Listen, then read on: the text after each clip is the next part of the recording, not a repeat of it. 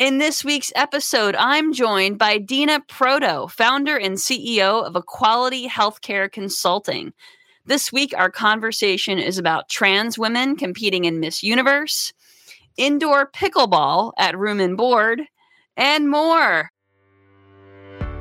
Hey there, my name is Bernadette Smith. Welcome to 5 Things in 15 Minutes, my weekly show where I bring good vibes to DEI. That is good vibes to diversity, equity, and inclusion with a little dash of corporate social responsibility. What I've found is that there are lots of news stories about what's going wrong in the world and lots of negative data.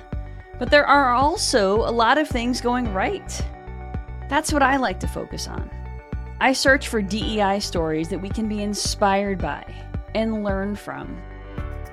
My hope is to inspire you to experiment with some of these inclusive actions and policies within your own organization to help you build a more inclusive world.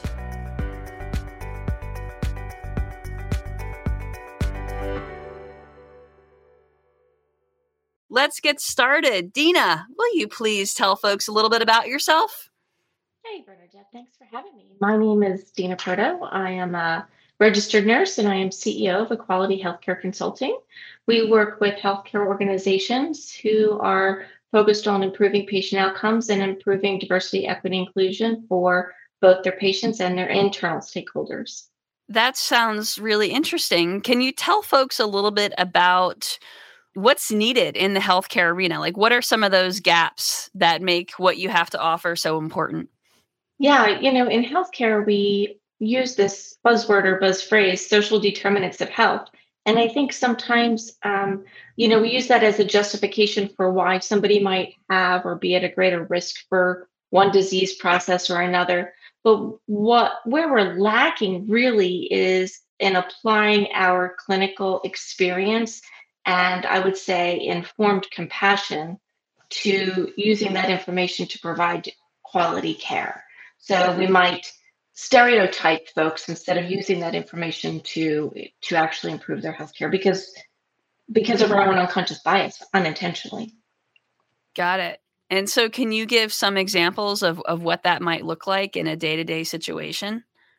Yeah, so it might look like a healthcare provider not asking the questions that would be important for a LGBTQ plus person who they're caring for, maybe not doing an appropriate physical or social assessment, healthcare assessment, somebody not using that information to appropriately screen for increased risk for certain diseases, or not even being able to feel comfortable in that conversational piece because they get into this realm of we treat everybody the same. And so there's the importance that we treat everybody the same and we still have to customize the care that we provide to the person that we're treating. And so there's this little nuance right in the middle there. And so you have to learn that. And unfortunately, it's not really taught consistently across the country. Oh, I think that makes sense. I mean, I think that a lot of folks who are, let's say, maybe anti-diversity are so because they think that diversity is all about special privileges, right? And so they're like, well, I think everyone should be equal and have equality, but we need to first get equal by equity, right? And so equity Right. is about treating folks meeting them where they're at, being mindful of their unique circumstances. And it certainly seems to make sense that this is a big challenge in the healthcare industry. Well, sure. And in fact, most of our healthcare system is set up for a very particular group of folks and doesn't even take into account all of the aspects of diversity that one might have. So, for example, in healthcare recently, pharmaceutical company in the FDA has required that clinical trials are now more inclusive for pharmaceuticals, whereas they did not do that in the past. So the patients that they're rating our drugs on and determining whether or not they're effective for are more geared towards every aspect of diversity rather than just a finite group of people. So they're making sure that people can get the ability to participate in the trial, can be transported to that trial if that's necessary, or even some other aspect of a marginalized community, so that the medications are rated for everybody as opposed to being used for marginalized communities and only rated based off of a smaller minority group of people. I think that's really, really important stuff. And, it's not directly related to this week's topic, what I wrote about it in the 5 Things newsletter, but I think that there's a link. So let me try this segue and see if it works. Yeah. So I wrote about sponsorship programs and how I had a conversation last week with an employee resource group leader who was, explaining that after 4 years in leadership, they were burnt out. The ERG members were increasingly disengaged. And this person asked for my advice. So my advice was that they lean more on their executive sponsor. And essentially, executive sponsors are folks who are often in the C-suite that are mentors, sponsors of employee resource groups. And my point is that a lot of these times, these folks are underutilized, but people like to be asked for help. And your ERG members would be more likely to attend an event if the sponsor is there because they want to be seen, So we want to create a room where it happens. Now, here's the segue. Let's try the segue. One of our clients, Ferrara, has an ERG. Every ERG has a listening session directly with the CEO. And so having access to the CEO or someone in the C-suite who will actually listen to them, that's a form of equity. That's a form of sort of meeting folks where they're at and listening to the unique needs of distinct communities. So I shared a post that Natasha Miller-Williams, who's the director of DEI at Ferrara, the VP of DEI, wrote about on LinkedIn. So all of that will be posted in the show notes. But I wanted to talk a little bit about this concept of sponsorships and meeting folks where they're at. Is there any correlation that you see here in healthcare? Well, sure. I think that people need to be heard, right? Patients need to be heard. And if we are designing healthcare for a one-size-fits-all kind of solution, we're not really meeting people where they're at and helping them to be heard. And the other piece to that is that if we're hearing only to hear what resonates with us versus things that don't necessarily resonate with us, then we're not actually listening either. Absolutely. So, when we come to a conversation, it's kind of like the person that you're having a conversation with, and the whole time you're talking, they're already thinking about their rebuttal, right? Instead of listening with curiosity to hear what you have to say, and then responding appropriately to the information that you've provided. And I think that would be the best example in healthcare. If we're listening for the response that we want, or what we've already predetermined based off of our own perceptions and biases, then we're not really meeting people where they're at. We're stereotyping them. We're making assumptions about the symptoms that they have or the reasons that they have whatever their symptoms are or their diagnosis is, rather than looking to solve the actual issue for that person as they perceive it. And using their own clinical signs and symptoms as opposed to projecting onto them. Yeah, that makes a lot of sense. Thank you. All right. Well, thanks for getting into that with me. I appreciate it. Let's move into this week's Good Vibes. Now, the first story comes from the FDA and the Red Cross, which recently, I believe in August, this went into effect, revised their policies regarding blood donation from gay and bisexual men in the U.S. who were previously banned from blood donation due to concerns about HIV. So now the updated guidelines, they now permit these men to donate blood if they've been in a monogamous relationship for the past 3 months. So it's progress, and it does mean that it will increase the blood supply by about 4%, potentially saving 1.6 million lives. We celebrate progress here, Dina. Absolutely. We waited for that one for a long time. Yep. Yeah. It's imperfect. I mean, you must have some feelings on the imperfections of this policy, but Yeah, so I think that there are a lot of imperfections with it, but let's start with the positives, right? Hmm. So, in order to be included, you have to have the ability to be accepted at that space. So we are so very happy. It's too many decades too late, and I'm glad that we are beginning to correct that. Um, that misperception. I think people were misinformed or didn't have enough information, and science has come so far in all of those decades. So what might seem prudent in the moment, sometimes we tend to not take those rules and regulations off our books across all aspects of our political and legal system. So there are positives. So we're going to increase the blood supply. I think that's excellent.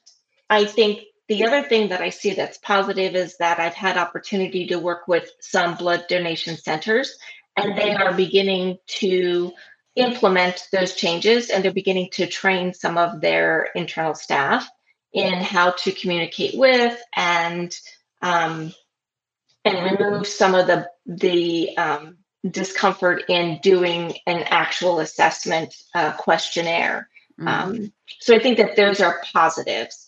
I think that the education in town, we can improve education for um, healthcare employees. I think that's better. Right. So I think that's great. I think that there will be more outreach in the community. I think that's stellar. Yeah. And I think if they can appropriately reach out to communities where folks are and present a sincere desire to be more inclusive, I think that that will go far with having more folks donate. I Yeah. think that that's an excellent win. I think in some of the states where there are laws where employees are entitled to decline to work with certain patient demographics because of their own preferences, I think that those states could see some hurdles. Oh, I didn't Um, even think about that. yeah, yeah. So so now we have there's almost like a tug of war between Mm. the new law says that we're going to be more inclusive for obtaining blood and including more people that can donate, and then we have other laws that are in conflict saying people can, as healthcare workers, can decline to take care of certain demographics, and so those organizations in those states might see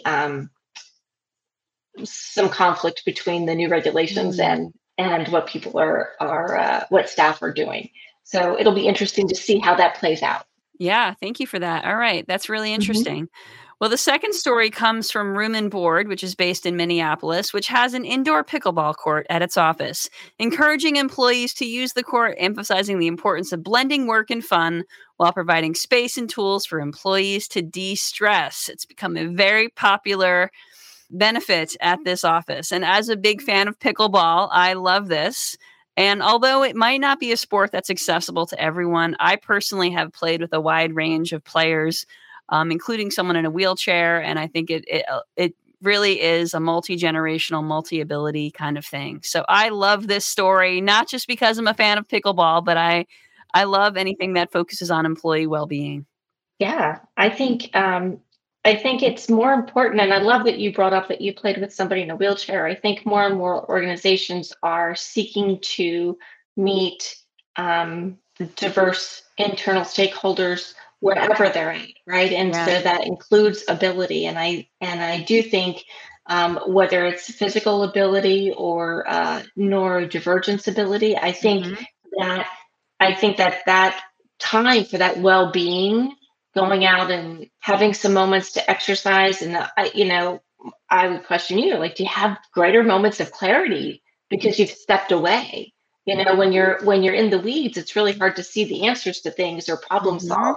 But then when you can take a step back, just relaxing, you probably are coming back much more powerful and have had some rejuvenation in your critical thinking abilities. Yeah, I mean, there's a sense of mindfulness that's really important. That's part of pickleball. Otherwise, you're going to get, you're going to hit with the ball.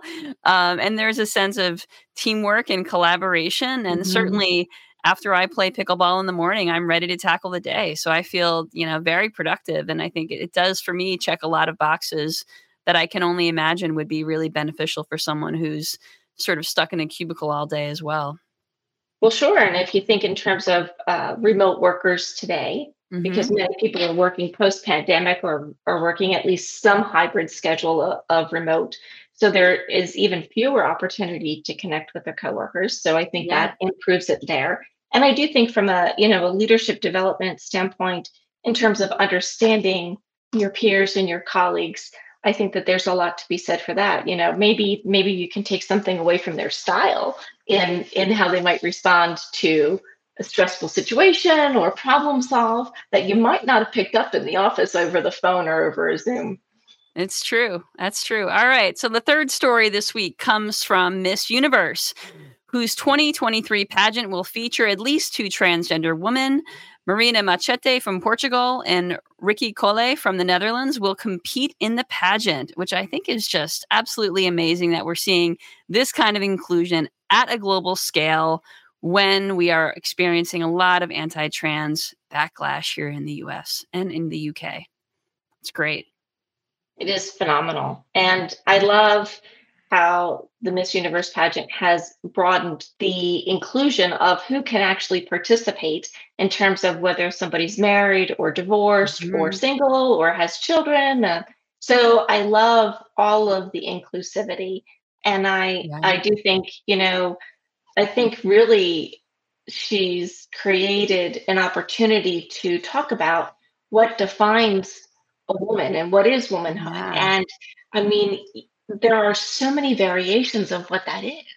And Mhm. I love that people get to bring their full selves to that experience and we can celebrate all of those variations. Yeah, I think that's a beautiful thing. Beautiful thing. All right, fourth story comes from Australia, where e-learning is transforming workplace earning, which has found that in Australia, inclusive e-learning has led to 228,000 more tertiary qualifications, a 4.5 billion boost in salary, and $40 billion market by eliminating barriers to learning. It's really an interesting approach that Australia is taking. They're really emphasizing this, and it's really taking a big role, especially in DEI topics. So, great, great data out of Australia. Yeah, and I think it speaks to the increase in meeting again that generation Yeah. where they're at, right? And so some of the older generations learn in different ways, and we're looking at how folks learn and take in information and increasing access. So Yeah. it increases access to folks that would not have opportunity. Maybe they live in smaller towns or smaller cities and states, or they're more rural. So I think there's an opportunity there for people to actively participate Yeah.